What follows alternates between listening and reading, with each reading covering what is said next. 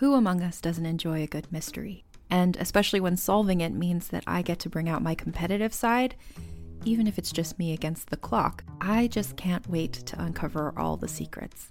So June's Journey is a game that is completely up my alley, and I think you'll love it too. In June's Journey, a hidden object mystery game, you play as June Parker, who's on a quest to solve her sister's murder and uncover her family's many secrets.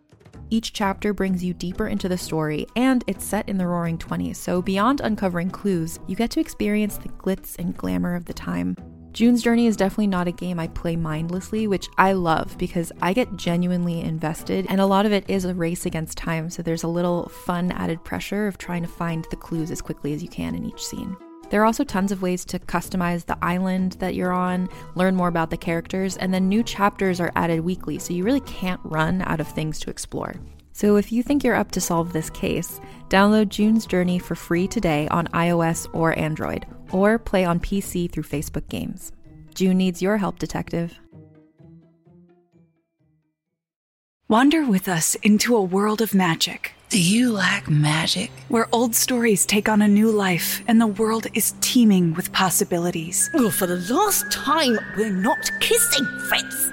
Join Jenny and Madeline in this fantastical audio drama as they journey into the stories you grew up with. Okay, Gown. Let's do this. And reinvent fairy tales with a feminist twist. Ready for your next adventure?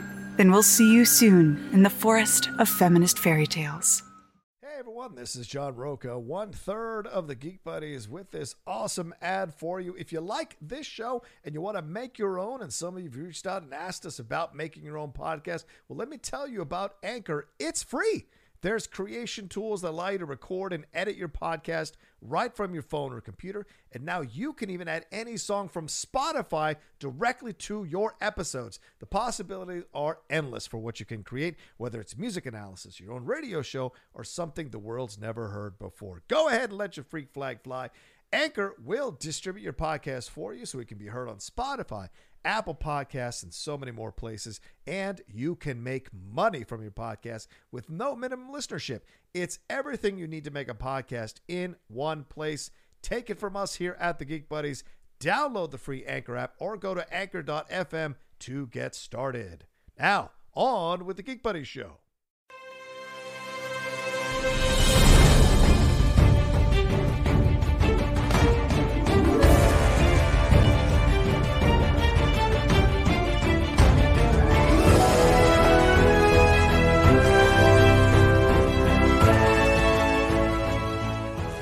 Hey, everybody. Welcome to our first ever spoiler review for Star Wars The Bad Batch Episode 1 here from the Geek Buddies. Hey! First time. And, of course, we are incredibly excited to welcome back to the Geek Buddies for another Star Wars review show, the great Laura Kelly. How are you, Laura? Doing very well. Thank you so much for having me back, gentlemen. I'm very excited to talk more about the Bad Batch. Yay. Absolutely. She's not only my co-host on the Jedi Way, she also co-hosts Force Toast Pod, a great podcast there with her friend Alice. So, Laura, how are you? You're not in Chicago right now. You're in another city. Are you adapting to it? Are you thinking to yourself, hey, maybe the big city isn't where I want to be anymore? Maybe Colorado feels comfortable. What do you say? You know, the most comfortable thing about Colorado is that there are 2 English bulldogs in this house that I'm staying in with some family friends. But yeah, I got vaccinated and just got on an airplane. So here I am in beautiful South Denver, and I'm just here for a week, and then I'm back home next weekend. So I'm just in an unusual place temporarily. Nice. Awesome. And we're going to get into it here. Let's introduce ourselves real quick. I am the Outlaw John Roca. I'm a writer, producer, and host here on the Outlaw Nation. And there to my diagonal right. Thank you, Johnny. I am Michael Vogel. I just got so excited that it took me over a year to figure out that if I want to look at John on screen, I have to look in the opposite direction. Yeah, I know this is super simple, but it stresses my brain out. So I'm just very excited about being able to go hey! But other than being directionally challenged, I am Michael Vogel, and I am a writer of animated TV shows and movies. And below me? Yeah. Hey, This is Shannon McClung. I'm an animation writer and a television actor, where you may have seen me on Marvel's Agents of S.H.I.E.L.D., Silicon Valley, and Modern Family. There you go. And we're gonna spoil the episode. So if you haven't seen the episode, please go and watch it, and then come back and pick up where you left off on this review for sure to hear our thoughts on it, unfiltered and raw. But let's go around the horn first and find out what everybody thought. Laura, we'll start with you as you're our guest here. What did you think overall about this first episode of Star Wars: The Bad Batch? Overall, I was super surprised at how much I enjoyed it, which I kind of knew that I would be. I think I called that a couple times, probably on the Jedi way. But yeah, the Clone Wars and the prequel era has never really been my favorite era to explore. There's a couple of exceptions, but this first season of the Bad Batch, I think is probably one of my favorite pieces of media to come out of this particular era. So I was pleasantly surprised after seeing their arc in season 7 of the Clone Wars. I was kind of like, yeah, okay, like they're cool. I could maybe take like a comic, maybe a novel or something about what happens to these guys after Order 66. So when this show was announced, I was really surprised and probably wasn't looking forward to it really as much. I wasn't super hyped at all. And then when I saw it, pleasantly surprised, particularly loved the first 10 minutes. I mean, they are just going to grab Rebels fans right from the start. So that was probably one of the highlights of it for me, but I'm looking forward to hearing what all of you think. I almost heard Laura squeal when Caleb Dune showed. I almost heard it all the way here in California when he showed up for sure. Michael, what did you think overall about this first episode of Star Wars: The Bad Batch? I think it met my expectations, but my expectations were very high. Similar to Laura, the prequel era was never my favorite with the movies. Dissimilar to Laura, I have realized, and it kind of snuck up on me, but over the course of the past several years, because of Clone Wars and Rebels, which gets a little bit beyond it, like this whole era, the prequels leading into the Rise of the Empire, even though the prequel trilogy is not my favorite, has kind of become my favorite era of Star Wars. I love it. I love the characterization of all the Jedi through what Filoni did in Clone Wars. I love all of it. And I do say I was excited about Bad Batch. I like their arc in season 7. I didn't think that I was overwhelmingly in love with them as characters, but after spending this episode with them, I'm obsessed with all of them and I think they're amazing. So a lot to talk about, a lot of connections to the bigger Star Wars universe, but a lot of really cool new stuff too. So I think it was great and I am super excited that it is 16 episodes. I thought it was less and I'm thrilled that it's more. Senor McClung, what did you think? Yeah, I would say met and exceeded my expectations. Clone Wars was one of those things that I did not really get into until I got Disney Plus. I mean, I know it was on Netflix for years, and I would watch an episode here and there, and it just, I liked it because it was Star Wars, but it just never really got its hooks in me until it got on Disney Plus. And I was able to kind of watch like the last 3 or 4 seasons in preparation for season 7. So having all of that kind of under my belt, and then meeting these guys in the first few episodes of season 7, like I thought it was outstanding. Really creative action, which we'll talk more in detail later. I mean, action is always kind of my thing, and when you can find an unexpected way to take out an enemy, that always gets me giddy. And side note, when my voice first changed when I was 12 years old, it got super deep. So it's nice to know that I'm not the only one with that affliction. Caleb Doom rocking the deep voice. Doom. Yeah, for real. I mean, Freddie tried. Gotta give him parts on that. Freddie did Master. I gotta say, those kids in the Harry Potter movies in movie 2, when they were supposed to be 12, their voices dropped pretty quickly too. I was like, maybe this isn't fully unbelievable. I don't know. Yeah. Did you not have helium in the sound booth? I don't know. Just throwing it out there. But anyway, let's get into it. This episode is called Aftermath. It's 72 minutes long. Oh, I'll say my thoughts. I absolutely loved it. I guess I'm different from you guys. This is my Star Wars. These mother effers are my Star Wars. I love it. They don't fit the mainstream. They're defective. They don't follow rules. They do their own thing. They got distinct, strong A-type personalities. It feels like something out of an 80s action film with Stallone and Schwarzenegger. This is my cup of tea. Like Rogue One is kind of a version of 70s movies that I love. Rogue One is Bad Batch to me, the group is a version of like 80s action stars, and I love it to pieces. So I was excited to see this, and this episode blew me away on so many levels. Had a couple of nitpicky things, but overall, absolutely loved it and can't wait to see what more we're getting from them. So let's get into it. This is from Jennifer Corbett, who is the head writer and producer on this thing, and Brad Rao, as well as the producer, Dave Filoni. He wrote on this thing, and it's directed by 3 directors, Stuart Lee, Saul Ruiz, and Nathan Villanueva, are all credited as directors for this particular episode. So certainly a lot happened here. And I was surprised it was 72 minutes. I had carved out a half an hour in my morning yesterday to watch this thing, and I was like, wait, 72 minutes? So I had to push it all the way to the afternoon to really savor it, and watched it a couple of times actually to really enjoy it. Let's get into this thing.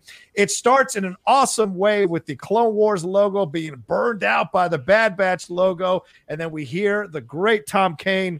We send all our thoughts and prayers to him, of course, and his family. He's talking about the Separatists being pushed to the brink, Republic forces continuing about victories on battlefront across the galaxy. The Jedi Knights are thwarted in an attempt to kidnap Palpatine. General Grievous is in the Outer Rim there with his legions of battle droids, and he is mounting a desperate, brutal counterattack against across several star systems. Then we find Republic clone troopers locked in deadly combat on the besieged world of Kalar. That's where we go to Kalar, and then we see Jedi Master Depa Billaba. This was super surprising. Having read the comic for Kanan, this was a surprise to see her in this thing. They're waiting for reinforcements during this battle, and then we see Caleb Dune show up, aka Kanan Jarrus, as a young Padawan. He's saying that they've got reinforcements coming. It's only 5 people. And of course, the tease there, it's Clone Force 99 jumping in. They take out all the clone troopers, and reinforcements have been rerouted to the capital. We find that out, and that the Clone War is soon to be over. So we are picking up right on the tail of the end of all of this happened, I think, in season 7 of Clone Wars, and picking up there. We hear about Kenobi versus Grievous on Utapau, and that the Bad Batch were sent on a mission. Caleb joins them. They're about to leave, and then Order 66 is given. Depa is attacked. Caleb tries to help. She calls him off, and she dies. Then the Bad Batch runs up. Caleb rejects them. This leads to a whole back and forth in the in the forest or in the jungle, whatever you want to say. And then eventually Hunter lets him go, much to Crosshair's chagrin. He jumps between two cliffs. And he pauses a little bit, Caleb does. He's almost surprised that he did it, and then walks off, and then Crosshair walks up, and Hunter lies about stunning him and killing him. So incredible action sequence with so much to start the show. Vogel, I go to you first. What did you think about this intro back into the Bad Batch, and also getting Caleb Dune and his Jedi Master? Yeah, I mean, it actually surprised me because they backed up a little bit further than I thought they were going to. I thought because season 7 of Clone Wars kind of ends with Order 66 and we see what happens there and we get the end results of that, I just guessed in my mind, I just had an assumption that we were just going to start sometime later and catch up with the Bad Batch. So backing up a little bit, and as soon as we got the opening credits of like, this is where we are in the timeline, I was like, oh, we're going to see that. And I kind of did this whole thing in my head. I was like, oh, we're going to see them wherever they were when Order 66 happened. Oh, I wonder where that's going to be. And as soon as I saw this kind of, this group of clone troopers with a Jedi, I was like, oh my God, we're going to see Caleb Dune. I bet they're going to do Caleb Dune. I was so like, right the split second before he showed up, I was like, is that what they're going to do? So as soon as he showed up, I was super thrilled. As Laura said, as a Rebels fan, I squealed. And then he opened his mouth and I was like, oh, puberty has hit. But I thought it was nice that they had Freddie. I thought it was nice that they had him come in and do the voice as best as he could do a young Padawan's voice. And then, the whole introduction of the Bad Batch, it's the textbook way that you introduce your badass team that, to Johnny's point, we've seen in every 80s movie. But damn if it doesn't work. It's like, holy shit, we're screwed. We need reinforcements. Well, I found 5. Well, we need way more than 5. Wait till you see these 5. And just leads into this great opening sequence where, having watched season 7, we already saw, kind of a version of this sequence where we get to see these 5 in action, but great to just jump into the series and kind of give us a refresher.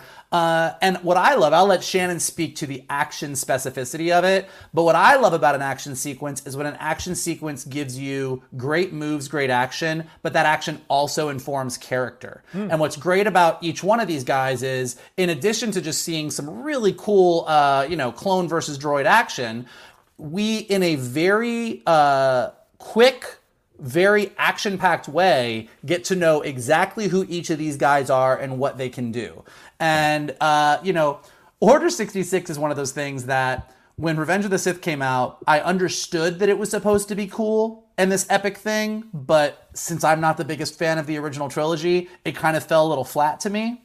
But in the subsequent years between that movie coming out and now, Star Wars, Lucasfilm, the creative teams on everything have made the most out of that moment. That moment is now a seminal moment. So whenever it happens, we get to see it over and over and over again, whether it's in Jedi Fallen Order, whether it's here, whether it's in Season 7 of Clone Wars, and it's always super affecting, and we get to see those individual personal moments. So seeing Master Balaba go down, seeing Caleb run off and away, and then incorporating the Bad Batch's story into this and seeing these guys completely confused, except Crosshairs, about what's going on, and then seeing that Crosshairs is sort of halfway affected. Like, it was just a great sequence. And then the only other thing I'll say about it is that right off the bat, I watched this show, and when you see Hunter and Caleb with that waterfall in the background, I was like, could they make this animation any more beautiful? Like, Season 7 of Clone Wars was so gorgeous, and I feel like Bad Batch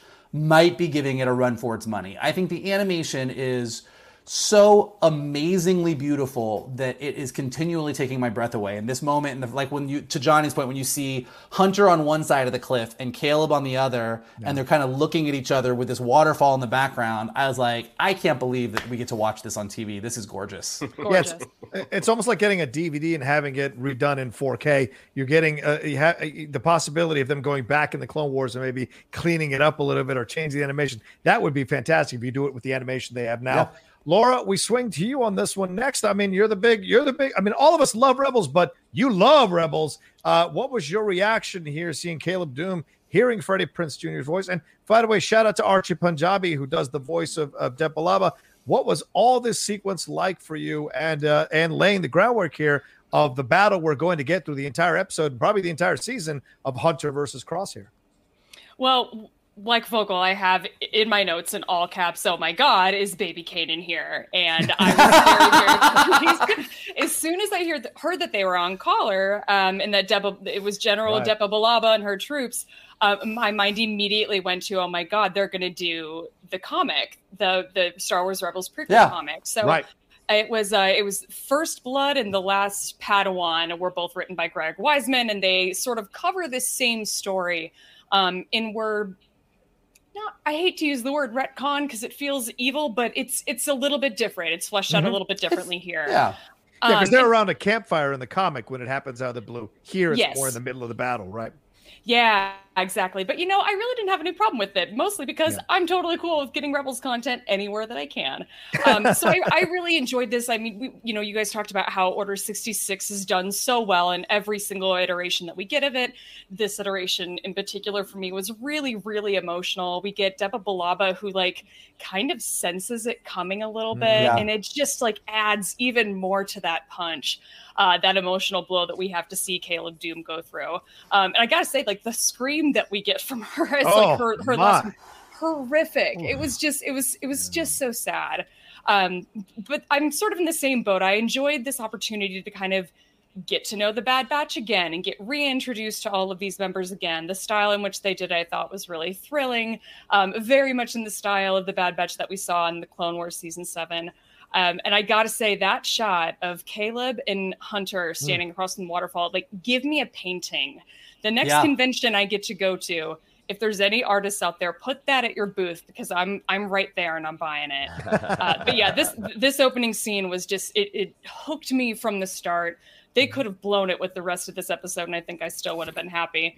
But I very much enjoyed this opening sequence, I gotta say. Right on. All right, let's swing over to you, Shannon. Michael mentioned the action sequences. You know, you like to write those when you're writing your episodes for your animation stuff. What did you think about this opening sequence? A lot of action, a lot of storylines being laid out or seeds being dropped for what we're going to see come a little bit later. What did you think overall? Dynamite. I mean, Star Wars does a great opening action sequence. I mean, you think about those last 4 episodes of Clone Wars season 7 with Anakin and Obi-Wan. I mean, that was like that first action sequence. I was like, this could be in a movie. It's that good. And I would say that for the Bad Batch as well. I mean, when you're meeting those characters, and as Vogel said, I mean, you have character-specific action, and that's what makes that action so memorable. You have Wrecker, someone who his personality, he is in your face. You have Tech, who's doing these kind of stealthy technological attacks, and then you have Crosshairs, who, he's obviously the sniper, but this is also a guy who is distant from people. And so it just sort of encapsulates their personalities so perfectly well. Love that. I love the energy Bowie knife, Rambo knife that they give these guys. I mean, I think Hunter uses it the best. But it's just so satisfying, and it answers questions as well. This particular action sequence, like what happens when a hover tank goes over the side? Can you push a hover tank? And the fact that Crosshairs had the foresight to pack cables that will explode and connect to things. I'm like, oh, that's a good soldier. But to watch like the tanks just go over the side, the one droid who's protesting, like, hey, stop that, and Tech throws a little ion charge to zap him, and it would inform what the Empire does later. It's like, hey, those because they were the separatist weapons, but like hey, maybe a hover tank, not the strongest option if you're going to have guys who can literally push them off a cliff.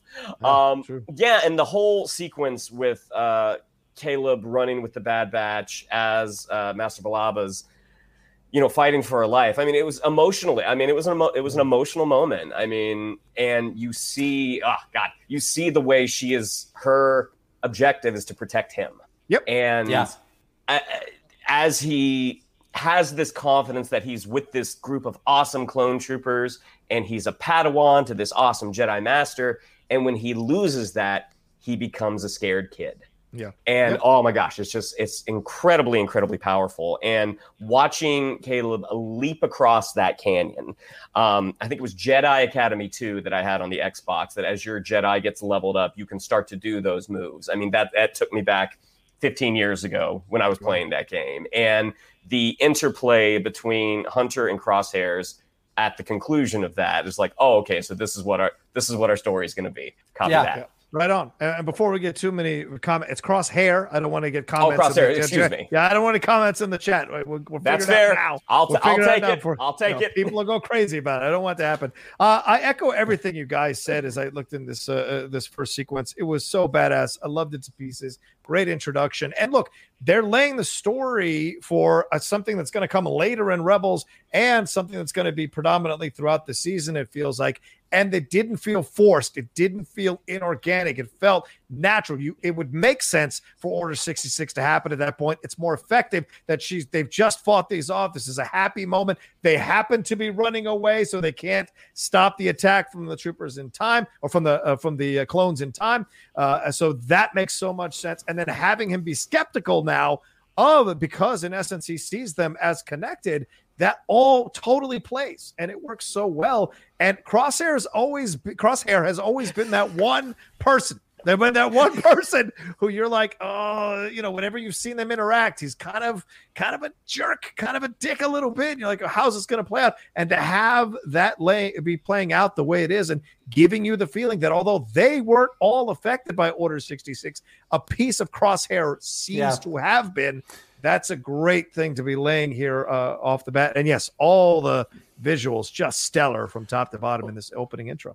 Well, and really quickly, just before we move on, I mean, in addition to being like an awesome geek moment to see Caleb, to see Kanan as a young Padawan, it also was really smart because it instantly made us understand who Hunter was. And they could have done this with any young kid character, but I think using Caleb was super, super smart because they know that as fans we have this emotional connection. But not only do we see that Order 66 doesn't really affect them except for Crosshair, but we also see that Hunter has a soft spot for kids. He goes after him. He wants to help. And I think that really informs his character and sets us up to be ready for what's about to happen as we move forward. Yep, absolutely. Great point, Mike, for sure. All right, we go back on their ship. They're headed to Camino. We find out it's been 205 rotations since they've been back. Just Wrecker, it's been a long time. That's all you need to know. Crosshair interrogates Hunter here. They arrive and they see shock troopers, and they get news that the war is over. We get this really ominous moment where this body of a Jedi that's been covered is being carried past them, and the hilt of their lightsaber falls out. And then they're back in their own hangout area.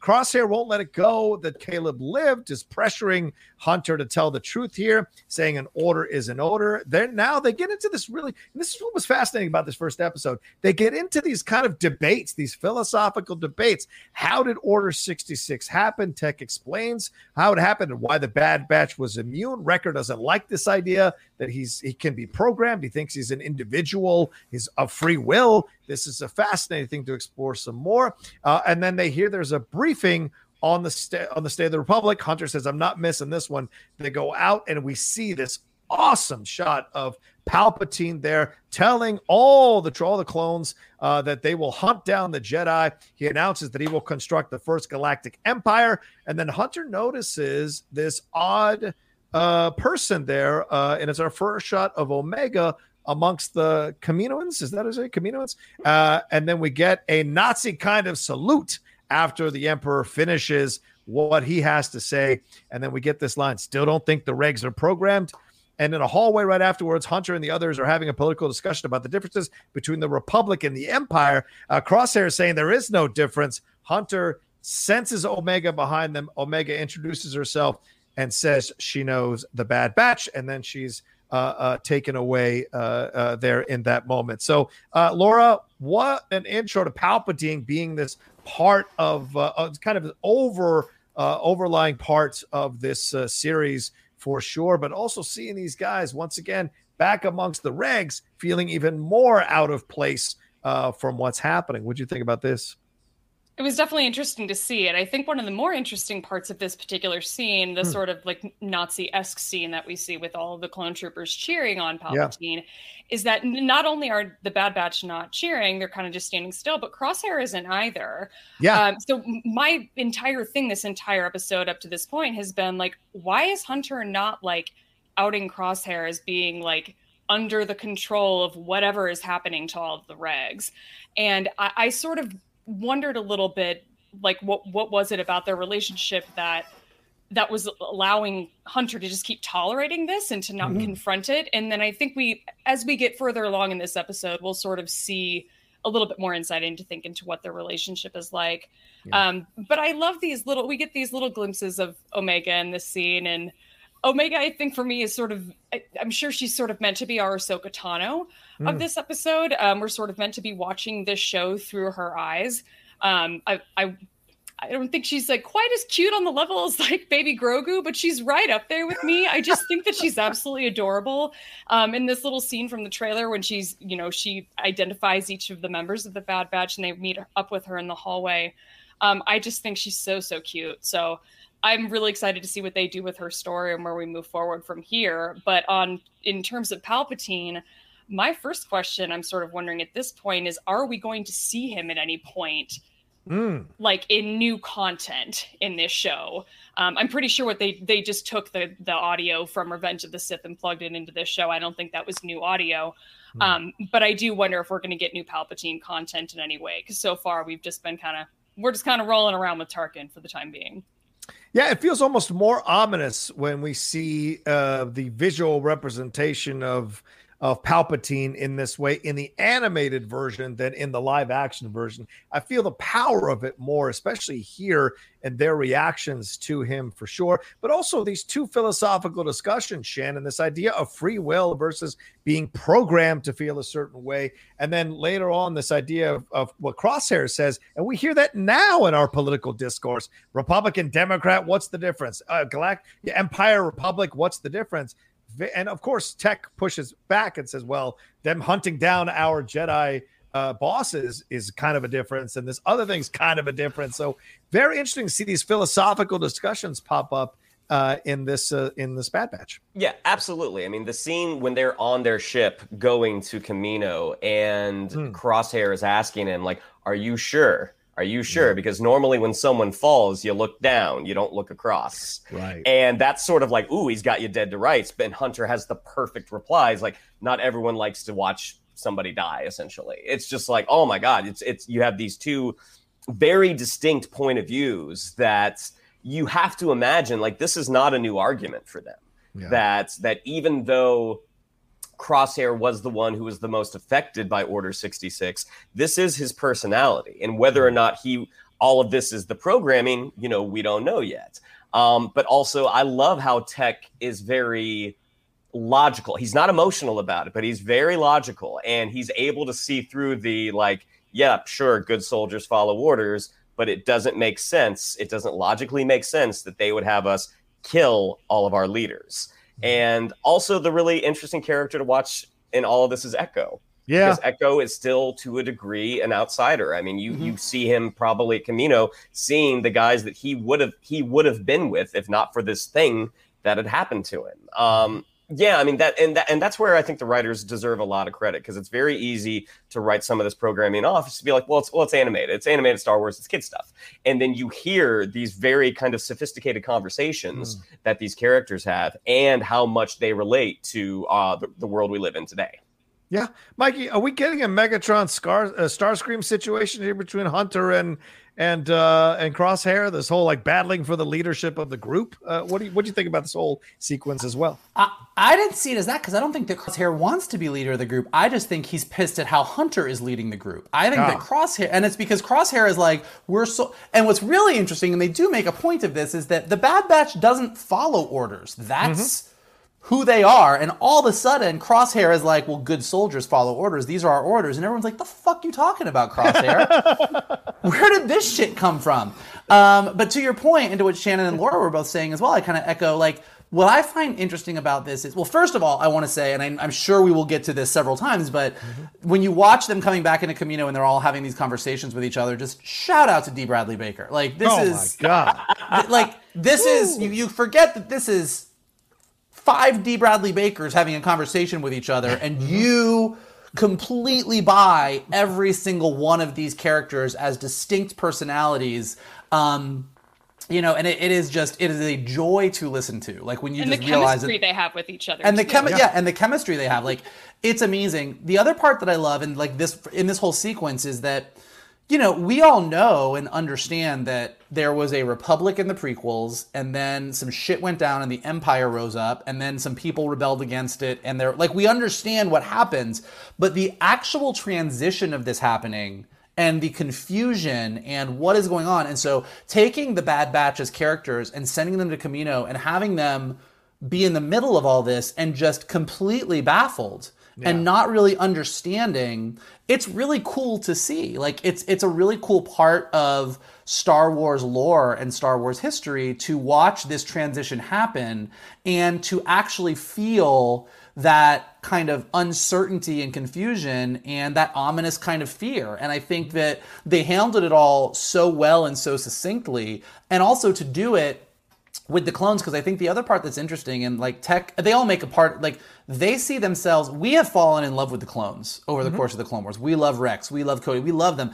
And now these guys are no longer the guys that we loved because they've become this other thing. But also, the Bad Batch always saw themselves as a little bit better than the Regs. They always saw themselves as a little bit more distinctive. So all of these philosophical discussions that Wrecker getting mad about I'm not programming, I'm this. Like, I feel like we're going to get a lot of these discussions, particularly as we get into Omega's story, about like, well, what does it mean to be a clone? What does it mean to be a defective clone? Like, what is this journey for them? And I think that as we see what's going to start happening to the other clones, because we know that they get, the nicest way you can put it is retired. It's going to be interesting to see what this journey is. Yeah, Nala Se comes up and leads her out, right, and says, "Oh, she's my medical assistant," and blah, blah. So kind of conveying initially that she's not a clone, just someone who's there to help. And of course, Hunter says, "This is a human. What are you doing? Where's your family?" Blah blah blah. So they don't even know she's a clone just yet at this point. And so I like that we got a little more of that too, to understand where her place might be in this, and what is that thing on her head. I want to know what that is all about. I'm sure we'll find out as we go forward, but it was a good introduction and a very strong Australian accent, which I really appreciated hering as I'm well. Omega. My name's Omega. Yes, sure. Yes. Yes. Shout out to Michelle Ang for being that voice as well. She's a well-known Australian actress down there with a number of projects. All right, let's move on to the next thing here.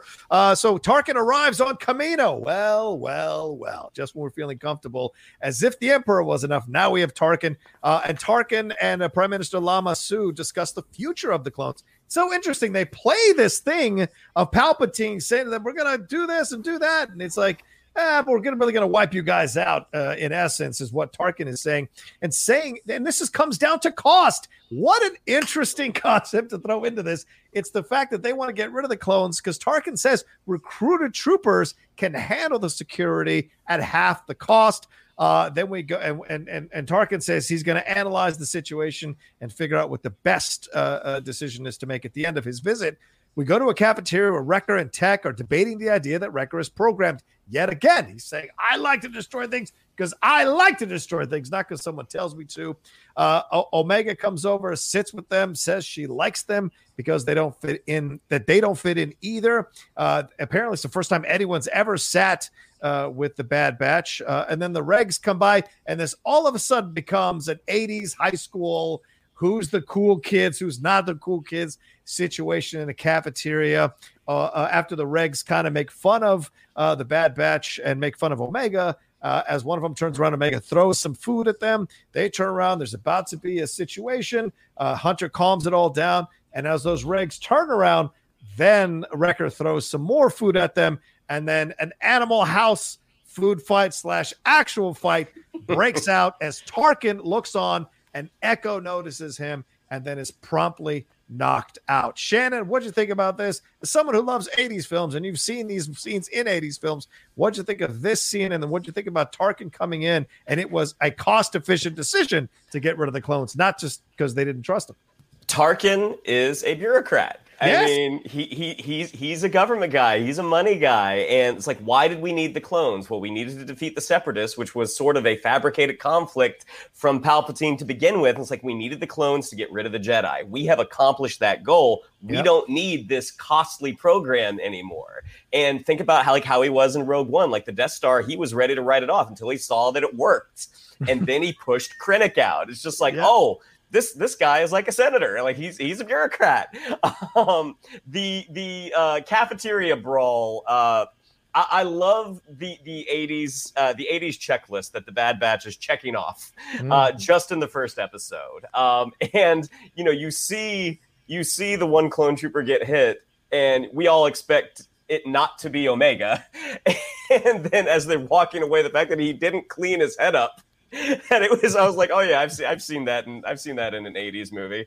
But yeah, I mean, it's just you just get a sense of these guys that on the battlefield, other clones might look at them in awe because they see what they're allowed to do, and that they don't follow orders. They kind of get to do their own thing. But when they're at Kamino, when they're in the barracks, they're the weird guys. And it's like, no, we don't want to hang out with someone that's different than us. Yeah, could be a Mean Girls thing too, Mike. I don't mean to date my references, but it could be a Mean Girls situation as well. And then they get called the Sad Batch. That is a Mean Girls thing to be calling someone the Sad Batch. Yeah. What did you think about this whole situation? I think clones are sassy with their insults. That's what I think.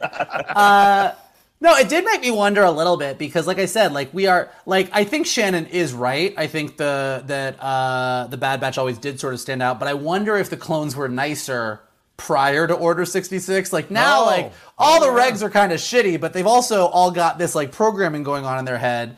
And I think you're right. I mean, this idea of programming, like Tech and through Tech and Wrecker, we keep talking about it, and it's obviously important for Crosshair later. So I think like the idea of being programmed. We know from the trailers that Rex is going to show up, and so I think this idea is going to be something we talk a lot about. I love a good food fight. I thought it was great. I thought it was great because Star Wars does such a good job. We're dealing with such a heavy moment in Star Wars history, and we're dealing with some really heavy ideas, some heavy discussions about identity. But like to break it up with a good solid food fight is great, and I think Star Wars is really good at like cutting the heavier stuff with that humor. On the Tarkin of it all.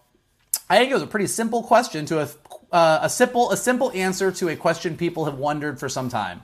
We all know stormtroopers are kind of shitty shots and not the best. And we know that the clones were badass. And you're like, why would you get rid of this force? And you're like, yeah, oh no, it was cheaper. That's like for years, like it's been like, well, because like there was like, well, the clones were this and the stormtroopers were this, and I'm wondering what was the transition here? And like with one sentence, Tarkin was like, I'm going to save money. We can control the galaxy just as easily with people that can't shoot as accurately as these clones. I also just love that the Kaminoans are just so obsessed with like their profit. I mean, on both sides, it's about money. Like for Tarkin, he's like, we can save the money, and for them, it's just like. We have a deal. You owe us. Like we have a contract. And he's like, well, you had a contract with the Republic. And they're like, you motherfucker. You didn't have the contract with us. We're the Empire now. Yeah. I like that too. Laura, what'd you think about this whole sequence here? And of course, Echo noticing Tarkin. Echo, maybe a little PTSD here, seeing Tarkin as well, knowing he's not a fan of the clones, and he's going to say that, of course, in a scene here in just a little bit. But overall, this whole sequence here of getting into it, and of course, hearing the Prime Minister negotiating with Tarkin. Exactly. So yeah, we know that that Echo is recognizing Tarkin from the Citadel sequence that we saw in the Clone Wars, and yeah, I think that PTSD is definitely there. But his memory, at least in that sense, is coming in handy to give his fellow Bad Batch members some insight. To sort of echo something that Mike said earlier, this situation with Tarkin and Lama Su is sort of bringing up one of those interesting plot points in Star Wars history that we really didn't know anything about, and I never really gave it any thought. Then actually seeing the conversation play out, I thought was really interesting. The fact that the Kaminoans, and we sort of see this in the Clone Wars too, it's made obvious at multiple points, like they're all about their profit. That is their number one priority. And the fact that they mentioned that their contract is for continuous production, and I'm like, wait a minute, for how long? Like forever? Like that's not how contracts work. Somebody should have fixed that, but that's what we get when you had a random Jedi on the council going to them and ordering an army and not, running it by anybody. I guess that's Jedi's are not needed to be handled.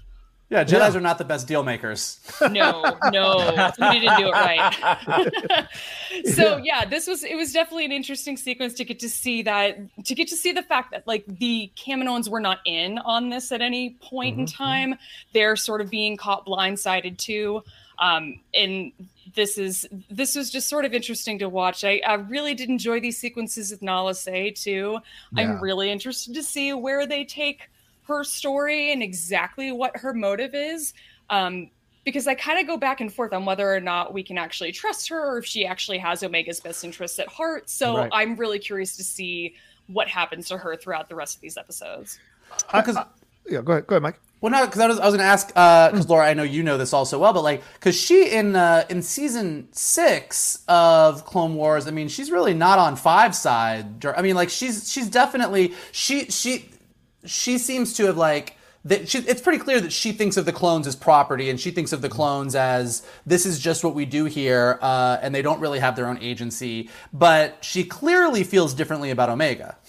Yeah, there's something there, and it's not clear to me yet what. We do learn later that, she reveals that, that Omega is a modified clone, but Right. That's not enough of an excuse for me yet. And then what we see her do at the very end of this episode, it just made me even more curious as to what her story is. And yeah, if they are kind of rewriting her a bit from the Clone Wars, because what we saw her do at the end of the Clone Wars, she definitely wasn't coming off as a good guy by any means.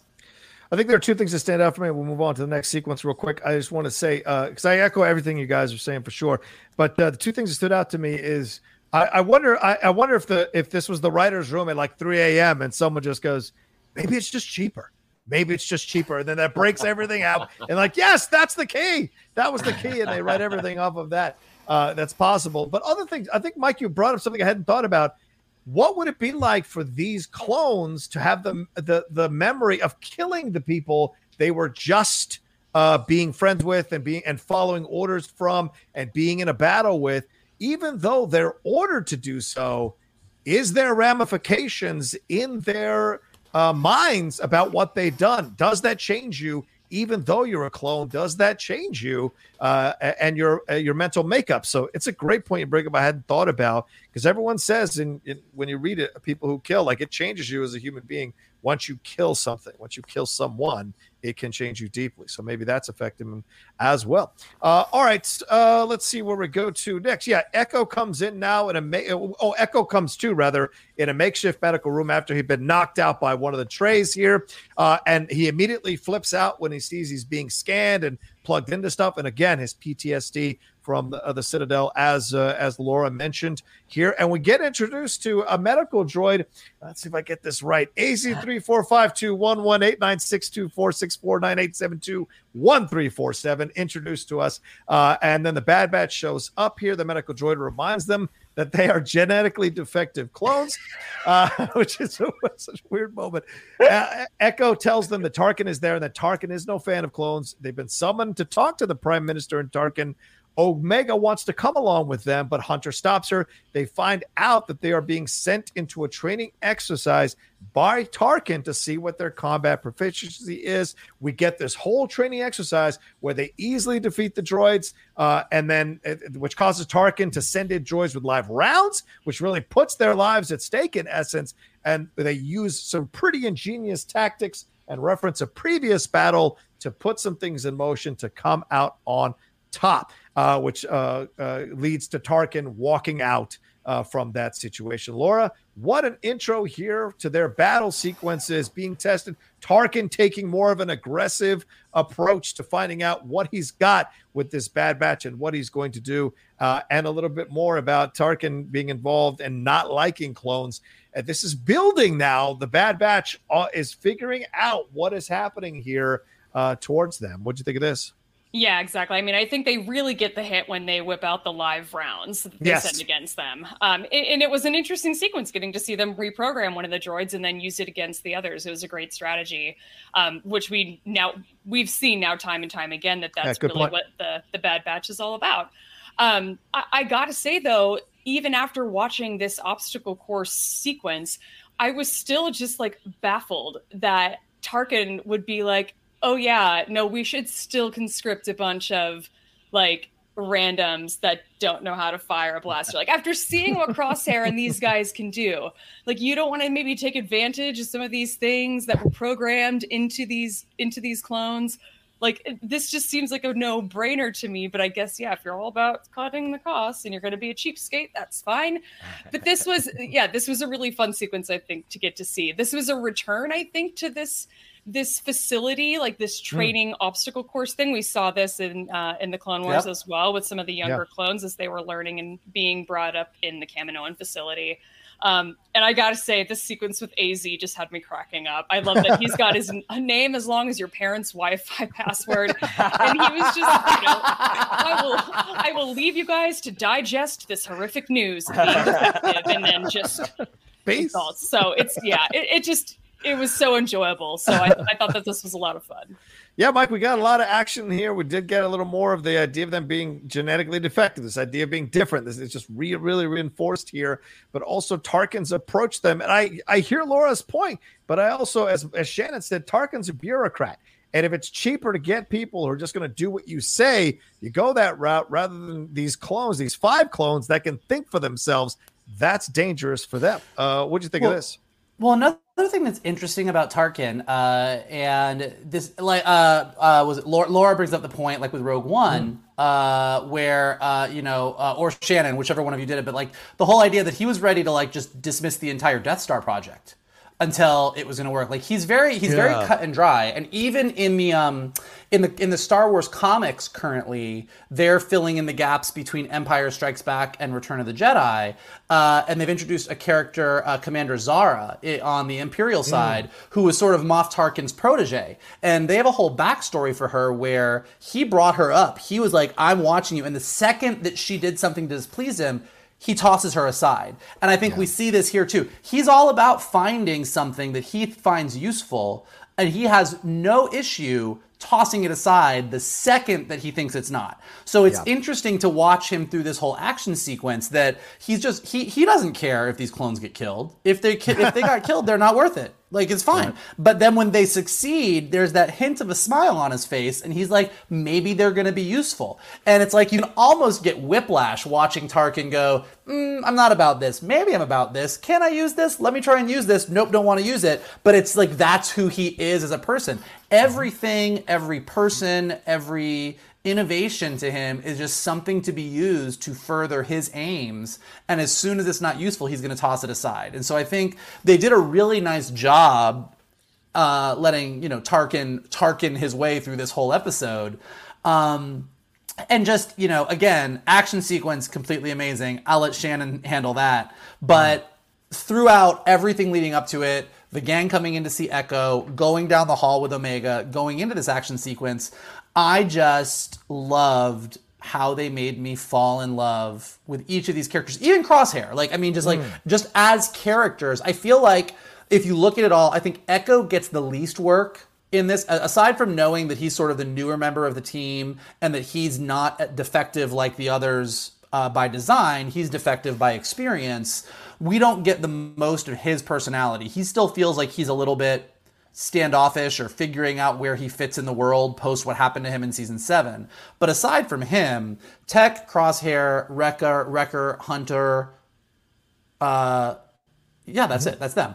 Those 4. I was like, they are, each one of them is so endearing in everything that they do, whether they are being aggressive, whether they're fighting, whether they're just chatting. Like Wrecker getting shot was charming.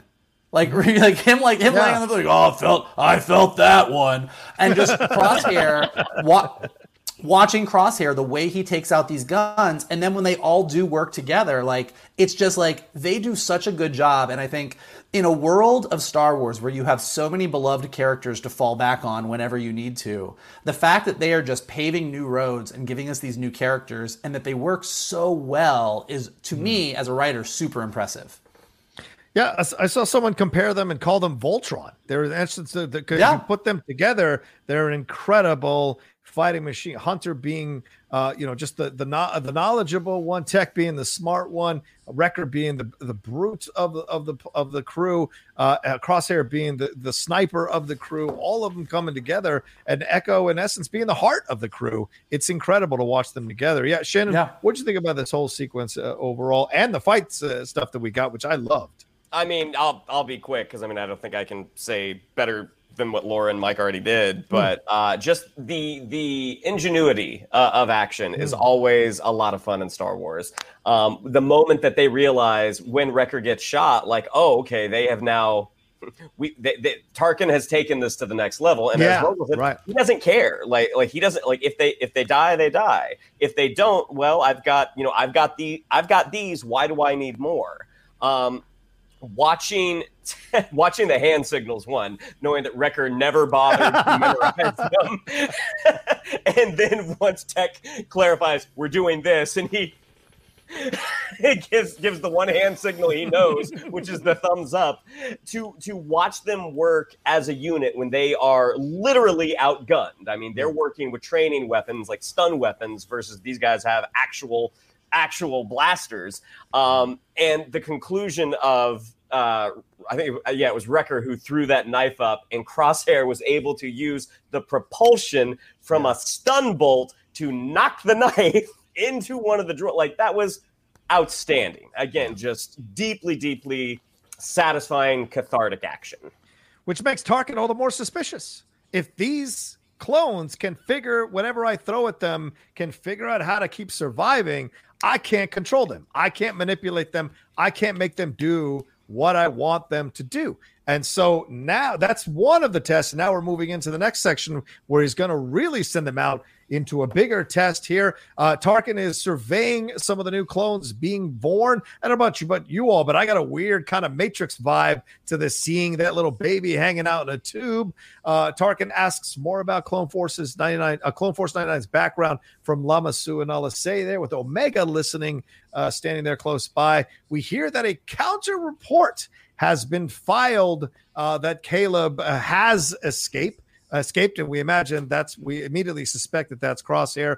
Then we go back to the Bad Batch's hangout. Wrecker is pissed about having live rounds used on them, and as you mentioned, Michael, I think they're now kind of understanding what is happening here more and more, and they're a little upset about it. And just as they're going back and forth about it, once again, Hunter and Crosshair about to kind of get into it again, Tarkin walks in, surprises them, tells them that he's sending them out to a mission, I think on Alderaan, if I heard that correctly, to go after is that right? Onderon,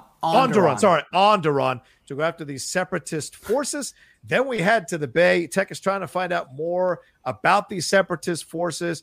And Omega comes in. Hunter and Omega have a conversation. Omega says she doesn't trust Tarkin. She wants to come with them. Says things aren't like they were before, and they need to leave Kamino immediately. And then Crosshair says, I guess kids aren't your area of expertise. And then we essentially get on to Onderon, as you said here, Mike. They find the separatist forces, and Hunter holds off the attack because he senses they're not battle droids. There's something else here. And we find out that they are former Republic fighters being led by Saw Gerrera. Talk about the Clone Wars kind of showing up again here. They have this, once again, another philosophical discussion here about insurgents versus fighters. Saw shows them that these are displaced refugees, lays it out for them that with the Jedi out of the way, Palpatine is in control now of the clone army, and no one can stop him. And he leaves them with this. He says, the Clone Wars may have ended, but the Civil War is just beginning. And he gives them a choice to adapt and survive or die with the past. And then Crosshair gets into this debate with the rest of the Bad Batch after Saw Gerrera walks off. Hunter senses a droid, shoots it out of the sky, remembers the conversation with Omega, and then Tech says he reveals that she's an enhanced clone. He analyzed her DNA, and Hunter decides that they are going back for her. And Crosshair is super pissed about them having to disobey orders over another kid. And Hunter says, she is one of us. We are not leaving her back there. Mike, this is a very strong scene. I think this is my favorite scene of the whole first episode here because of the conversation, seeing Saw Gerrera and the furthering of this divide between Crosshair and Hunter. What did you think about all of this overall? Jesus, Johnny, that's a lot. All right, let's dive in.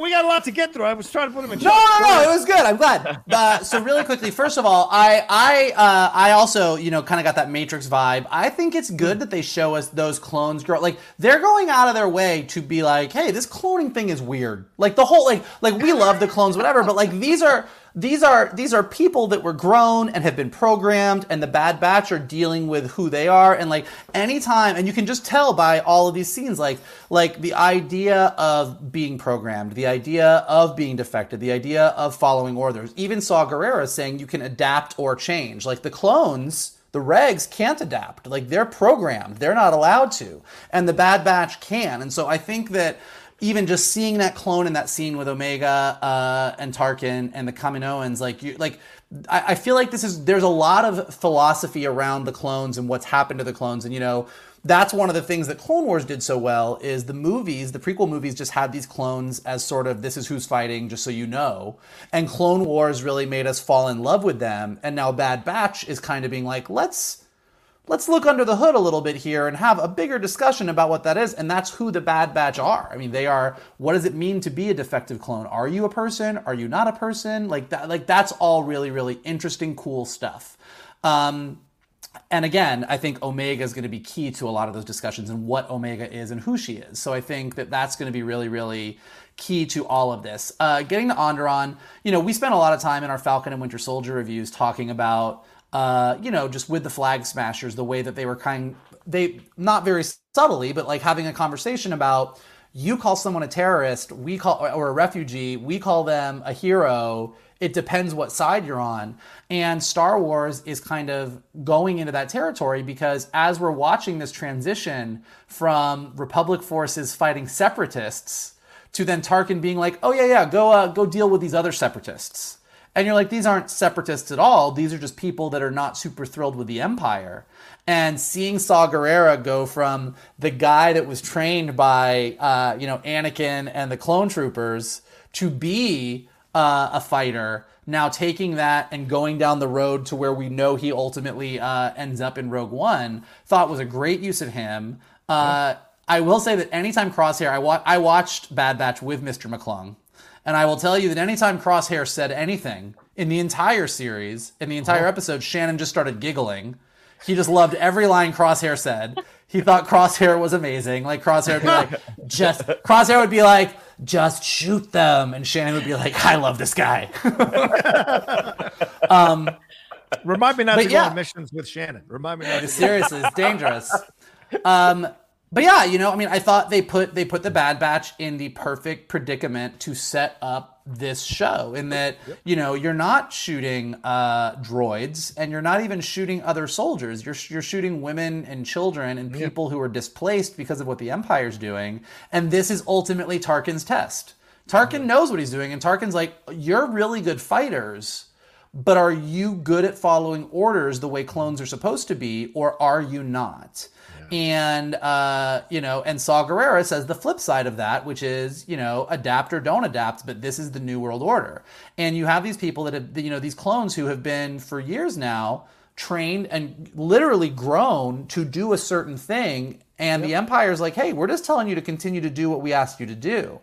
And so this is their big moment. And the moment that they say no, like, that's really key to them. Like, that's them stepping out of what they were into this new territory, and Crosshair not about that. Not about that game. Yeah, and I know some of you are watching or listening to us, and please bring the heat to me, want to say like, oh, keep my politics out of. You can't ignore politics in the Star Wars stuff, especially during this era. It is so important, right? This idea of refugees, this idea of a leader trying to find soldiers that are just going to do what they tell them to do and don't ask any questions and go and kill these people that you are just fighting with and protecting. Go and kill them. Let me paint for you who these people really are so that you can be brainwashed into committing these things. It's all there to look at. And I love that Saw Gerrera goes back and forth with them and has this philosophical discussion to the point where the Bad Batch, in essence, senses that they have more kinship with these resistance fighters of the rebellion than they do with their own fellow clones, and what's happening with that new galactic empire. Shannon, what'd you think about all of this? Yeah, I mean, I do really enjoy Crosshair as a character. Like, I think he's a really interesting guy to watch, and by the end of the episode, you can tell like he's probably going to have the arc of the season. The thing that was so interesting about him is like when they've got that heat scope up, and Hunter says, they're not droids, and Crosshair responds like a good soldier. Yeah, he didn't say droids. He said separatists. And the first person Crosshair gets in his sights is an old woman with a cane. Woo! So it's like, I don't even think, like, it's not even a moral issue. Like, he's so black and white of, you told me to do this, I'm going to do it. And I think that's what's going to make his journey so interesting for the show. And at the same time, you look at the other four and how they're responding more to Saw Gerrera. They're probably going to respond more to the rebellion, whereas Crosshair as of right now, he is only interested in following orders. And it's just a really, really, really good sequence. Laura, what do you think is happening here? Why is Tarkin exploring the cloning process? If he thinks it's cheaper not to have clones, why is he even exploring this? Does he want something out of this? Does he want to create his own version of the clones? Is he doing, in essence, as Shannon pointed out, what he did to Krennic in one of our favorite movies, Rogue One, stealing the concept from someone else to use for himself? And then later on, what do you think is happening with Hunter as his eyes are opening more and more about what's happening here with the Galactic Empire coming in? You know, in terms of Tarkin, I almost wonder if maybe after seeing what the Bad Batch does in the obstacle course, that if he does decide to become a little bit more open about how they go about doing the things that they do. I mean, we have Lama Su telling him, like, hey, they may not follow orders directly, but it's never hindered them from completing their mission. So, I mean, look at that however you want to.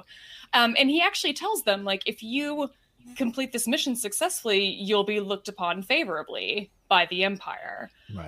Which we know really at this point that they're like not really interested in that, probably, except for maybe Crosshair.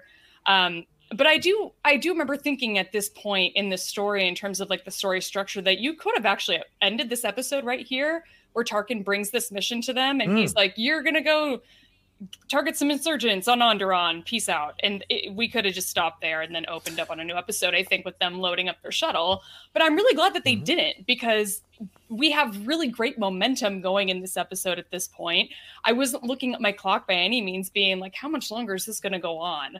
I was really happy with where we were at and how the story pacing was moving along. I do want to say that there were a couple of really funny moments when they're loading up their shuttle. There's a couple little like hints of humor in there. I think we've got Tech telling Wrecker, like, do not put those bombs next to my bed again. I swear to God, I'm not sleeping next to a projectile. There's just all these little things kind of slipped in here and there that I fully appreciate. And the Clone Wars was really good, I think, at doing that too.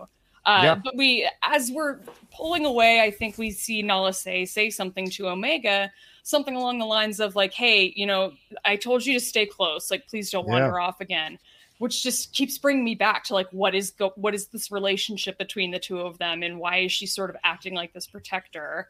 But yeah, getting to see Saw Gerrera, this is just one of those things. And I say this a lot whenever Saw Gerrera comes up in any medium that isn't Rogue One. I really wish that the general audiences of Star Wars could get to see what Saw Gerrera was, like the people who aren't watching the Clone Wars and who didn't watch Rebels and who probably aren't watching the Bad Batch either. Like, he was such an interesting character, and it was really interesting to see that he evolved into this whatever he ended up being in Rogue One. But I really do love this early Saw Gerrera content because he was just so great. So I'm really enjoying what they're bringing with this character to this show. And I think we saw some hints in the preview that we're going to see more of Saw Gerrera at some point in the show. So I'm excited for that. Absolutely. And for those of you who are maybe new to the Geek Buddies or new to our reviews here, Laura Kelly and I co-host a show called The Jedi Way. And last week's episode was about revisiting Rogue One. And we talked about the evolution of Saw Gerrera from when he was initially shown, the Forrest Whitaker version of him, initially shown in the first trailers, where he is not as debilitated. He doesn't have the weird, crazy hair. He's kind of bald, and it's a different performance. So I think that performance was probably more in the spirit of the Saw Gerrera we've seen in Clone Wars and the Saw Gerrera we get here. And I think he popped in Rebels as well. He did.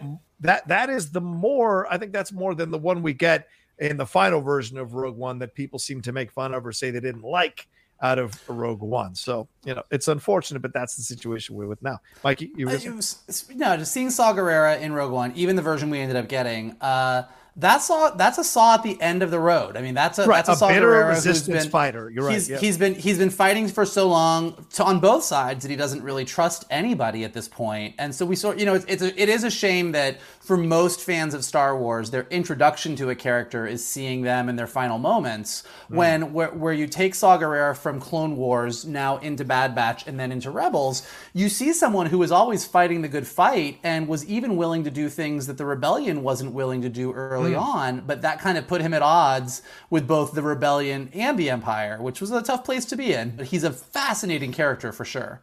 Yeah. What do you think is, and Laura, I'll go back to you on this. You were mentioning what might be happening here with Omega. Omega has this conversation with Hunter. She is constantly trying to be part of the Bad Batch. Is she a plant? Has she been programmed to, in essence, love the Bad Batch? You know, we've talked about free will versus the programming thing with the clones all through this episode. And her coming in saying Hunter, you know, developing a relationship with Hunter. Is this something that Lemus is taking advantage of in a way by creating this connection with them, knowing the programming of Hunter, you know, because she, in essence, is aware of all the clones. Does she know the programming of Hunter lends itself to creating a connection with a young child? I had not given that any thought, and now I'm kind of thinking that does make sense a little bit, since we know from the end of this episode that clearly there's some sort of tracker either on their shuttle or on Omega specifically.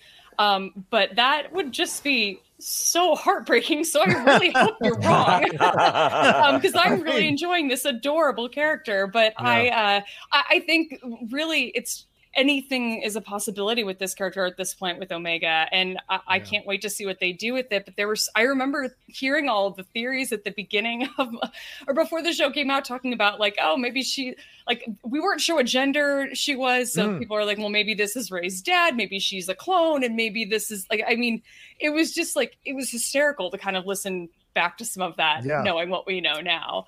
But I sincerely hope that that's not the case. I kind of get the impression that it's not. I really do love this relationship that we see forming in this early episode between her and Hunter, where we do have Hunter in sort of a more fatherly role. I think it's really heartbreaking when Crosshair says something, you know, he sneers at him and he's like, I guess kids aren't your thing. It's like, come on, man. Now you're like hitting below the belt. Like, clearly they're going to have like a really cute relationship. So just, can we not? Yeah, Crosshair. Yeah, leave the man alone. But we'll see what that leads to for sure, because certainly Crosshair brings up his Hunter's proclivity to create these connections with these children and not follow through in the order. And they don't follow through on the order. So they're in essence going rogue, for lack of a better term, in this situation when they don't take care of these separatists, don't kill the separatists. But it's a big deal that they find out Omega is a clone. This is what motivates Hunter to bring the crew back to Kamino to save her, which is what a good general does. Never leave a man behind or a woman behind or a child behind, for God's sakes. All right, so anyway, let's move on. Omega and AZ are looking through the Bad Batch's hangout area. This is a really cool, funny sequence, kind of taking a little bit of the edge off of what we just saw here. Between them, she finds some sort of like, I guess, a makeshift iPad, I guess, for lack of a better term, and seeing a picture of the Bad Batch. She has a smile on her face. AZ finds what's left of a former droid there as well, and they find up all this kind of stuff. And then a clone trooper shows up as they're trying to get out of there because they hear them coming. They bump into the clone trooper there, and AZ is electrocuted when he touches one of the clone troopers. Let's go back to what Michael said. They're in a bad mood. He's like, get your hands off me, droid. Don't you touch me, droid. Electrocutes them, and they take Omega out of there. The Bad Batch arrive and are immediately arrested by Tarkin and the other troopers that are put in jail with Omega. And Crosshair and Hunter have yet another battle about who should be leading this team. Crosshair saying, this is all happening because of your mistakes, your indulgence of these younger people. This is why this is all happening to us, and tries to get the rest of the Bad Batch on his side. They don't go with him. But then Crosshair sits down, and this is a great moment. He's struggling with his head, clearly in pain, which looks like, you know, the pain of being programmed is affecting him. And Omega comes over and says, this is not your fault. I know that you can't help it. Just please don't do what they're trying to make you do. And then at that moment, the troopers come in and take him out of there. Let's stop here because I don't want to give too much for Michael to talk about. So let's just stop here. What did you think of all of them coming back and then getting arrested by Tarkin here, Shan? All this stuff that's happening here with them overall, and what we're going, and this moment with Omega and Crosshair kind of betraying that there might be, as you mentioned, a longer arc happening here for Crosshair. Well, you can tell he's struggling. Like I think they had said at this point, like they've all got that inhibitor chip, but for whatever reason, because they're defected and they're enhanced, like it didn't affect all of them, but it is affecting Crosshair to a degree. And you see him kind of, like really kind of rubbing his temples, and you start to wonder, what is Omega's enhancement? Like we see by the end of the episode, she can do some pretty spectacular things without having ever done them before. So the question is she sort of the best parts of all of them? Is this something new that she's able to, because you look at what Hunter can do, his senses, what she's doing with Crosshair is not that far off, that she's able to kind of, hey, this is what you're thinking of doing, please don't. Great little scene. And yeah, I mean, when the one Kaminoan had said, like, we had 5 defective enhanced ones, and I know I for a moment was like, well, Echo wouldn't be one. It's the little girl. It's Omega. So yeah, great scene. Yeah. Mike, your thoughts on this overall with what they're going to do here and laying the groundwork with what might be coming between them? Yeah, I mean, it does make me think that you might be onto something with the whole Omega does have some kind of programming that maybe makes her a little bit more of a sleeper agent. Not because I think it's going to be a super sad thing that Laura's going to end up crying about, but I think that that's going to be but I think that that's actually going to be part of her arc. Like I said, this whole episode, this whole opening to Bad Batch spends so much time talking about what you're programmed to do versus what you're not programmed to do. And even though it's super funny when Wrecker and Tech are arguing about it, and Wrecker's like, I like to knock into things and blow things up because I like to blow things up. But I think the idea of how much of this is you and how much is programmed into you is something that we're going to revisit a lot. And I think that if Omega's arc is that we discover that she was actually programmed for some nefarious reason, but to watch her overcome that might be really interesting. Also, it might be nothing at all, but I think that watching this scene with her, like having her be the one that says to Crosshair, I know what you're going to do. I know it's not your fault, but like she's representing this voice of like, we don't have to do what we're programmed to do. We can evolve beyond that. And as much as I think Shannon is right, and that is going to give us a wonderful arc to watch with Crosshair, I think Omega might be wrapped up in that too.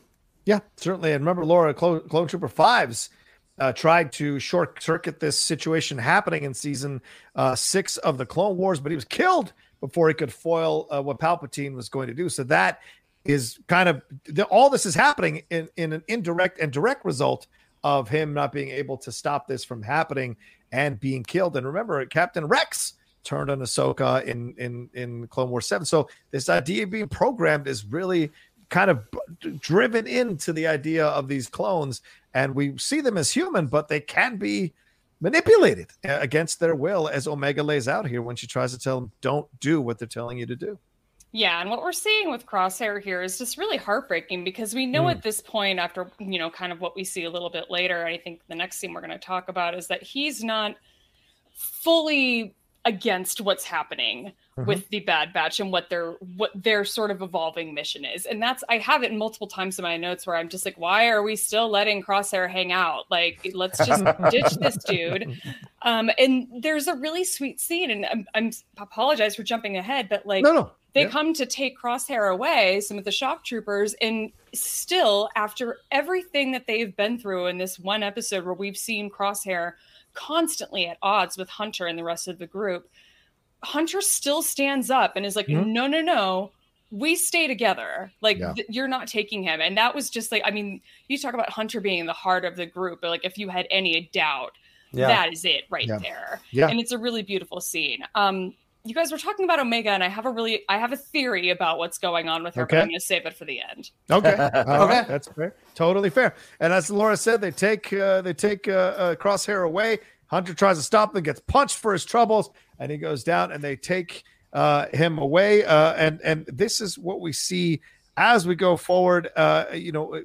He gets programmed by Tarkin. They go even deeper into his brain. We see that he's got that little chip in his head. They're going to program him even more. And while that's all happening, Tech figures out that this area was not really set up to be a jail. It wasn't built to be a jail. It's a room. So it's got some deficiencies in it that they can expose and figure out. He feels around the wall and he finds this one section that he thinks they can punch through. They kind of figure this out. Wrecker punches through it, sends Omega through. Omega falls through the ceiling on top of some clone troopers, then opens the door for them to all get out and handle us. And they run out and head on out to the bay. And Crosshair comes out after them. After somewhat of a battle scene, they end up getting away from Crosshair. And we've really established that Crosshair is the villain here, and the rest of the Bad Batch is off on their own with Omega, figure out what to do next with their lives. So what did you think about this? I know I kind of compartmentalized or kind of like condensed this whole sequence, but let's talk about what stood out for you guys overall. Mikey, I'll go with you on this. What do you think? I think all the character interplay as they are figuring out how to get out of that cell is pretty delightful. And you finally see them working as the team that we're going to see, that Omega is now a part of the team. You take Crosshair out of there, and now this is the Bad Batch. Now, Crosshair might come back later. He might die. He might sacrifice himself. He might stay with the Empire. We'll see what happens with Crosshair. No spoilers. Stop it. Spoilers. It's guesses. Speculate. But speculation. Crosshair is Mephisto. Oh no. But no, I think that like now, like seeing Omega be a part of this team, she's smaller, she can do things, and even when she brings down the guards and Wrecker's like, I like this one, like you just see them starting to all gel, and again, just great character stuff. Tech, I am in love with. I think Tech is my favorite of all the Bad Batch. He has a dryness about him that I find super hilarious and fun, and his just sort of natural intellectual arrogance I find delightfully charming. So I think he's like, that's surprising. Okay. We don't need to get in. I don't need to pay. I'm here for review. I didn't come to pay for therapy. We can do that later. Thank you very much. Yeah, like you weren't thinking I was Wrecker the whole episode. Okay, but go ahead, keep going. I felt like you were Hunter. Oh, you cut it out. You lying SOB. That's what I felt. You lying SOB, even though I thought I was. Go ahead. Yeah, go ahead. No. Every time that Laura says, why would they keep Crosshair around? He's been causing all these problems. I was like, well, I've been friends with Roka for 20 years. You know what? So... You know what?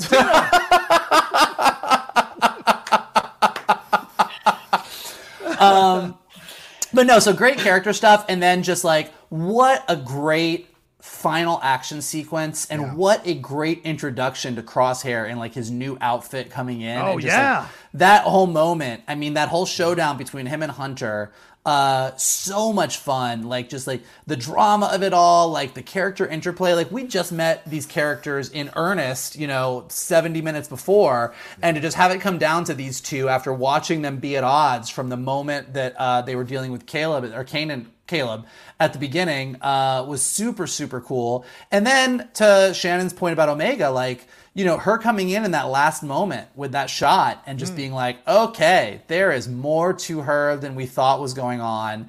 And then you get them all on that ship, they take off, and you know what? Like, it is a classic Star Wars trope. It's a classic trope we've seen in everything, but Omega walking into that cockpit and just looking out at space, and Hunter kind of being like, is your first time in space? And she's like, it's my first time anywhere. And like them all coming together as a group and getting into that cockpit right before they head into hyperspace, and him being like, well, you're going to want to watch this. Like, it's just like, this is what Star Wars is about. It's like, you're a kid, you're in space, you're with these awesome people that can do amazing things. You're getting to go on this epic adventure that, like, to your point, Johnny, you were like, this is my Star Wars more than anything else. And I think that this is completely new territory for Star Wars in a lot of ways. And doing this 80s action series is awesome. But yet at the same time, even if it's in a slightly different way, they are hitting these classic Star Wars beats. Yeah. As much as Luke going into space in the Millennium Falcon is amazing, as much as Ahsoka learning from Anakin is amazing, now we have Omega with these other guys going off onto this adventure, and you're like, yeah, feels like Star Wars to me. Yeah. And I do want to say this from my own, again, bring the heat to me.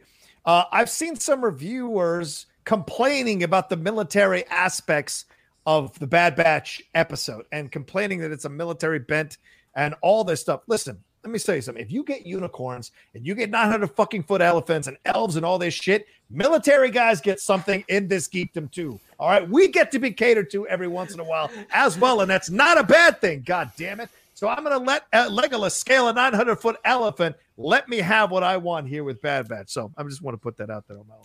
Well, and just really, but can I just respond to that really quickly? I just want to say something else about that. The Star Wars of the universe, with what the Empire is doing and with the clones being programmed, is showing both the best and the worst of the military. You want heroes like the Bad Batch. You want people that are all about, these are the soldiers that you want coming in to save you. These are the soldiers that you want coming in because they're gonna do the right thing. And you also have on the other end of it the clone troopers now with Order 66 going, like, they're gonna follow orders no matter what, whether it's right, wrong, ethically shady, doesn't matter. So to your point before about Star Wars is all about politics, like, they're showing the two extremes of the military in a show about clones and all this other crazy stuff. Like, there's stuff to dig into in there. Yeah, I just wanted to make sure, because I mean, some people were just like getting upset about it. I'm like, come on now, make some space, so you get your Hogwarts, I get my military. Laura, talk to me about this situation of this whole ending here as well, and Omega showing, as Shannon just pointed out, characteristics of all members, and when they come to that corner. It is Hunter who does this. Omega almost at the same time does the same thing to stop everybody. And then her getting that shot at the end is almost like a Crosshair moment. So this is a developing situation. Is she amalgamation of all those of the other members of the Bad Batch herself? Interesting stuff. What do you think about this whole ending and Crosshair coming out becoming the villain of the piece in essence, the localized villain of the piece in essence? Well, in this particular situation with Crosshair, I really enjoyed this scene for a couple of reasons. It was another one of those scenes that was just really beautifully filmed, because it's slowed down for a second. And even though this is this really long premiere episode, we're clocking in at about 70 minutes or so, the show didn't seem like it was afraid to take a pause and have like a quiet moment. And that scene of this sort of standoff between Hunter and Crosshair is one of those quiet moments that I really appreciated. It's one of the first moments where I really started paying attention to the score in this episode and noticed that they're using there's a lot of vocals being used. There's a chorus being used a lot in the score of this particular episode. Upon rewatches, I went back and noticed it even more throughout the episode. And it was one of those musical things that they used really sparingly in the Clone Wars. And I really appreciate that they actually utilized it a little more in this. So hopefully that they keep up with that. But yeah, we see Crosshair fire and Hunter ducks, and then there's everyone's opening fire and throwing grenades, and they're able to once again strategize their way out. And of course we've got Omega's killer shot. I did really enjoy this scene where we cut back to Nala Se and Lama. I was going to ask you, what's going on there? What's going on there? This is one of those I went back and kind of watched a few times because I was still trying to figure out what exactly is going on. She confirms that Crosshair's inhibitor chip was successful. They were able to, augment it even further. She reveals that Clone Force 99 flew away and escaped with Omega. And the way that Lama Su responds doesn't seem like this was like a plan between the two of them. This is just what happened. And he's kind of just like, all right, well, let's just like see what happens, I guess. I don't know.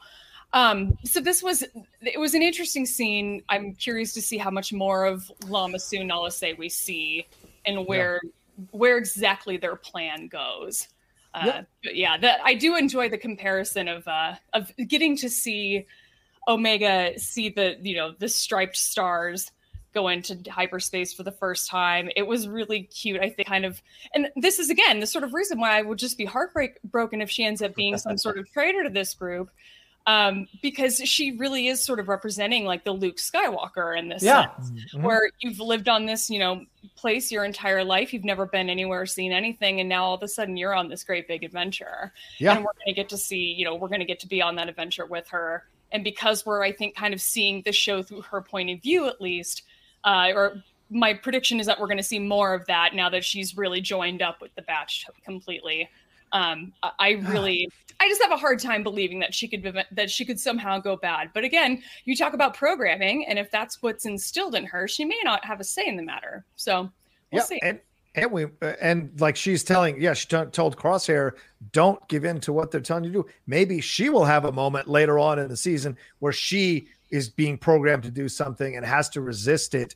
And the fact that she could speak about it so knowledgeably to him in that moment in the jail cell, saying like, in essence, I know what this feeling is like. Don't do it. That adds a little bit of layers to this situation that may be coming down the road. Also, Nala, I need to know. I mean, it's great mystery, obviously, to have Nala say, did she know? Did she put that chip inside Crosshair before the Bad Batch was ever even formed as a team? Did she know that was the failsafe in case they ever went too far? She would just turn Crosshair into the killer and have him kill all the rest of the Bad Batch and maybe even himself in case they ever went too far.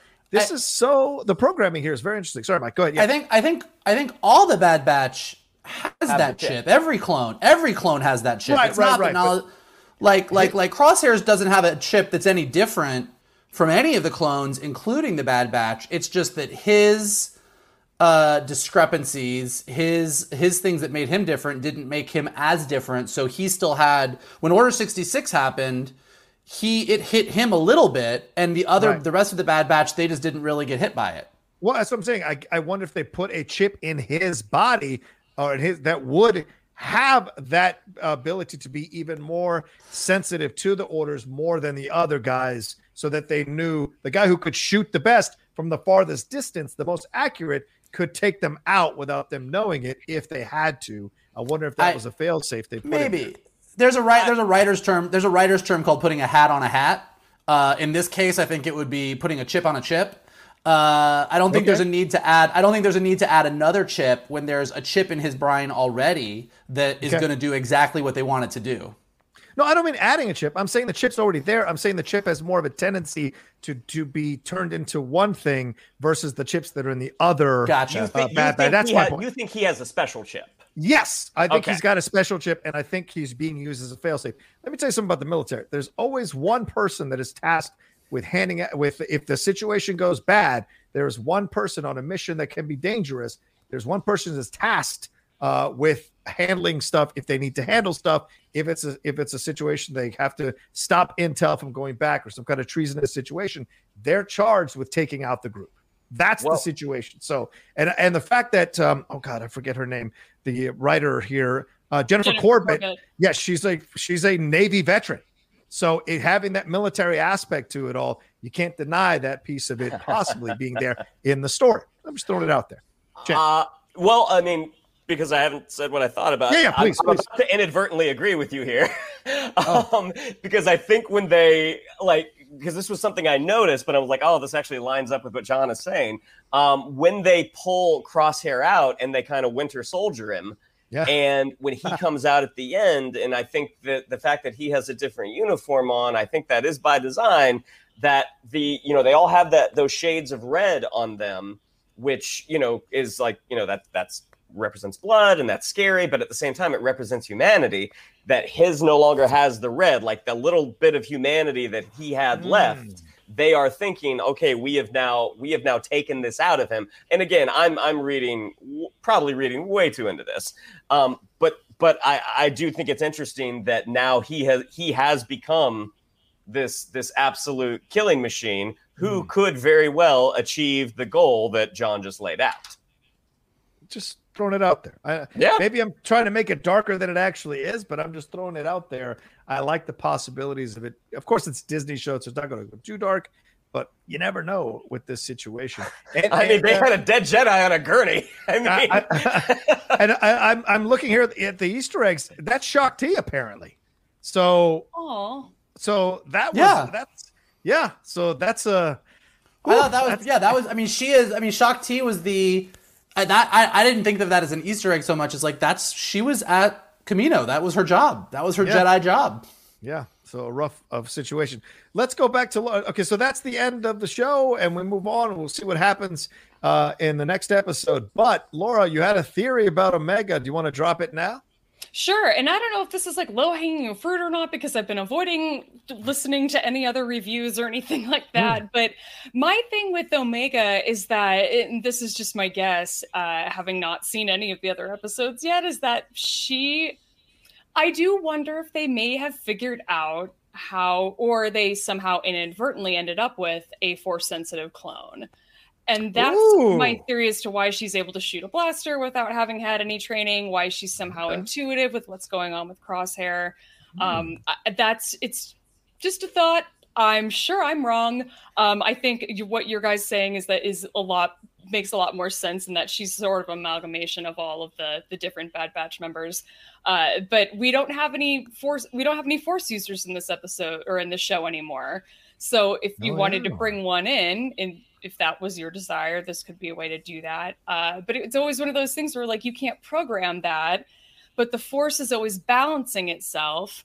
And if maybe Nala Se learned that she was a Force-sensitive clone, she may have been willing to take her under her wing a little bit more and protect her more because she knew she'd be in danger. I don't know. There's just lots of things for whatever reason that point to that for me. And so that was the Force conclusion that I drew.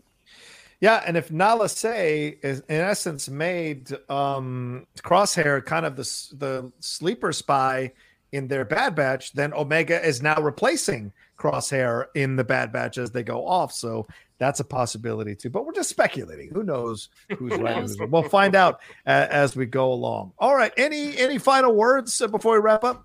Michael, you got something? Yeah, no, I think the Force user thing is interesting because we know from Mandalorian, season 2 that the Empire can't clone Force. Like, that's why they need Grogu. Like, they're trying to clone Palpatine and they can do the body, but they can't do the Force. And so they know that they can't do that. But I think the idea that the Kaminoans maybe stumbled upon it in some way, maybe that's why they took the Jango Fett DNA and made it female for some reason. The idea that, like, they were experimenting and stumbled upon something is really interesting. And I don't think that necessarily says that you can't also have them feel like they have her controlled to do a certain thing. I think a clone who, on the one hand, has the programming to do what the Kaminoans want her to do, and at the same time potentially has some level of Force sensitivity, is a really interesting story and very much in keeping with Star Wars. So I think that there's a lot of possibilities there. I think it's how she fits into all this and the mystery around her is kind of turning itself into being as compelling as the mystery around Grogu. So I think that they've definitely stumbled upon a pretty good story structure to follow with both Mandalorian and this, with, like, what's the mystery with the kid? All right. Any final words for Laura or Shannon on this before we wrap up? I think with Omega, they have perfected the defectiveness of the previous 4. That is my guess. All right. Laura? Generally, one of the simplest answers, or the best answer is usually the simplest one, and I think that's probably a good assumption. I think, Shannon. So I would definitely. I'm not going to be mad if my theory's wrong, you guys. I'm not one of those. I'm not so attached to it. Like, attachment's forbidden, so it's all good with your theories, at least. But yeah, no, I'm excited to see where the rest of this show goes. I think that it's going to be, I think it's been interesting. I'm excited that it's 16 episodes. I think there were 14 listed on IMDb the other day. At first, we thought it was maybe going to be 6. Yeah. So this is great that we have confirmation that it's 16. It also gives me hope that we're probably going to get a season 2 at some point, and that it might already be in progress. So yay. Right. Damn right. More Bad Batch, please. Absolutely. We'll get that Mephisto clone at some point as well. All right. Anyway, thank you, everybody, for watching this spoiler review of episode 1 of Star Wars The Bad Batch. Can't thank you all enough for downloading this. If you're listening to it on the podcast feed or watching it here on the Outlaw Nation channel on the Geek Buddies. Laura Kelly, thank you so much for joining us again. You're going to be here for the whole run. It's so awesome. And thanks for taking the time, especially when you're kind of on a vacation, to hang out with us and do this. We appreciate it madly. Please, where can people find you and everything you got going on?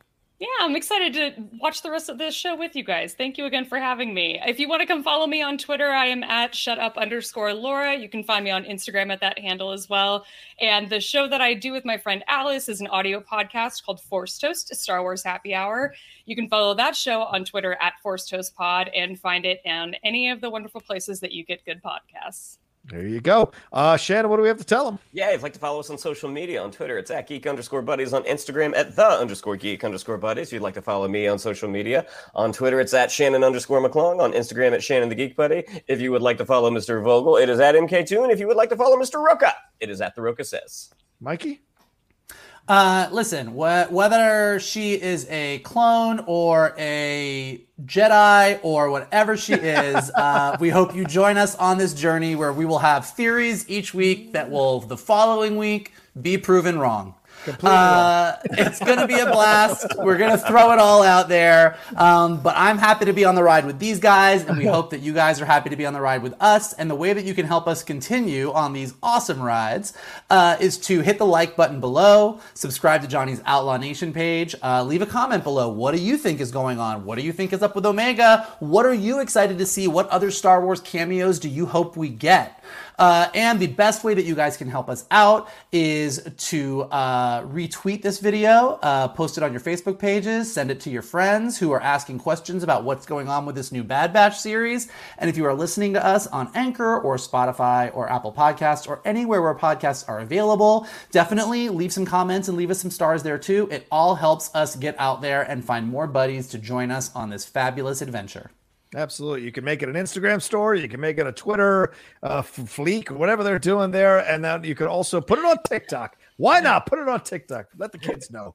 All right, we're out of here. Thank you all so much. We appreciate it madly. And we'll talk to you next time with another brand new spoiler review episode of Star Wars The Bad Batch here on The Geek Buddies!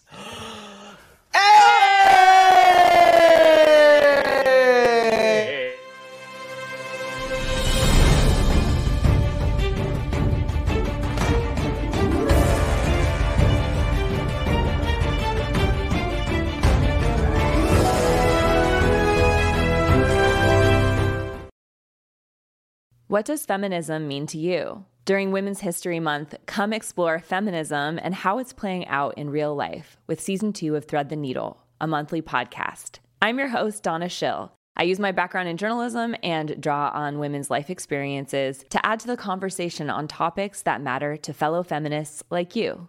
Now in its second season, listen to new episodes each month as we explore finding yourself through divorce, battling call-out culture, questioning our ideas about masculinity, and discovering why girls' confidence plummets in their preteens. Guests include Stephanie Kuntz, historian and author of Marriage: A History, April White, author of Divorce Colony, and Loretta Ross, professor on white supremacy and call-out culture at Smith College. Listen to Thread the Needle on Apple Podcasts, Spotify, or wherever you get your podcasts.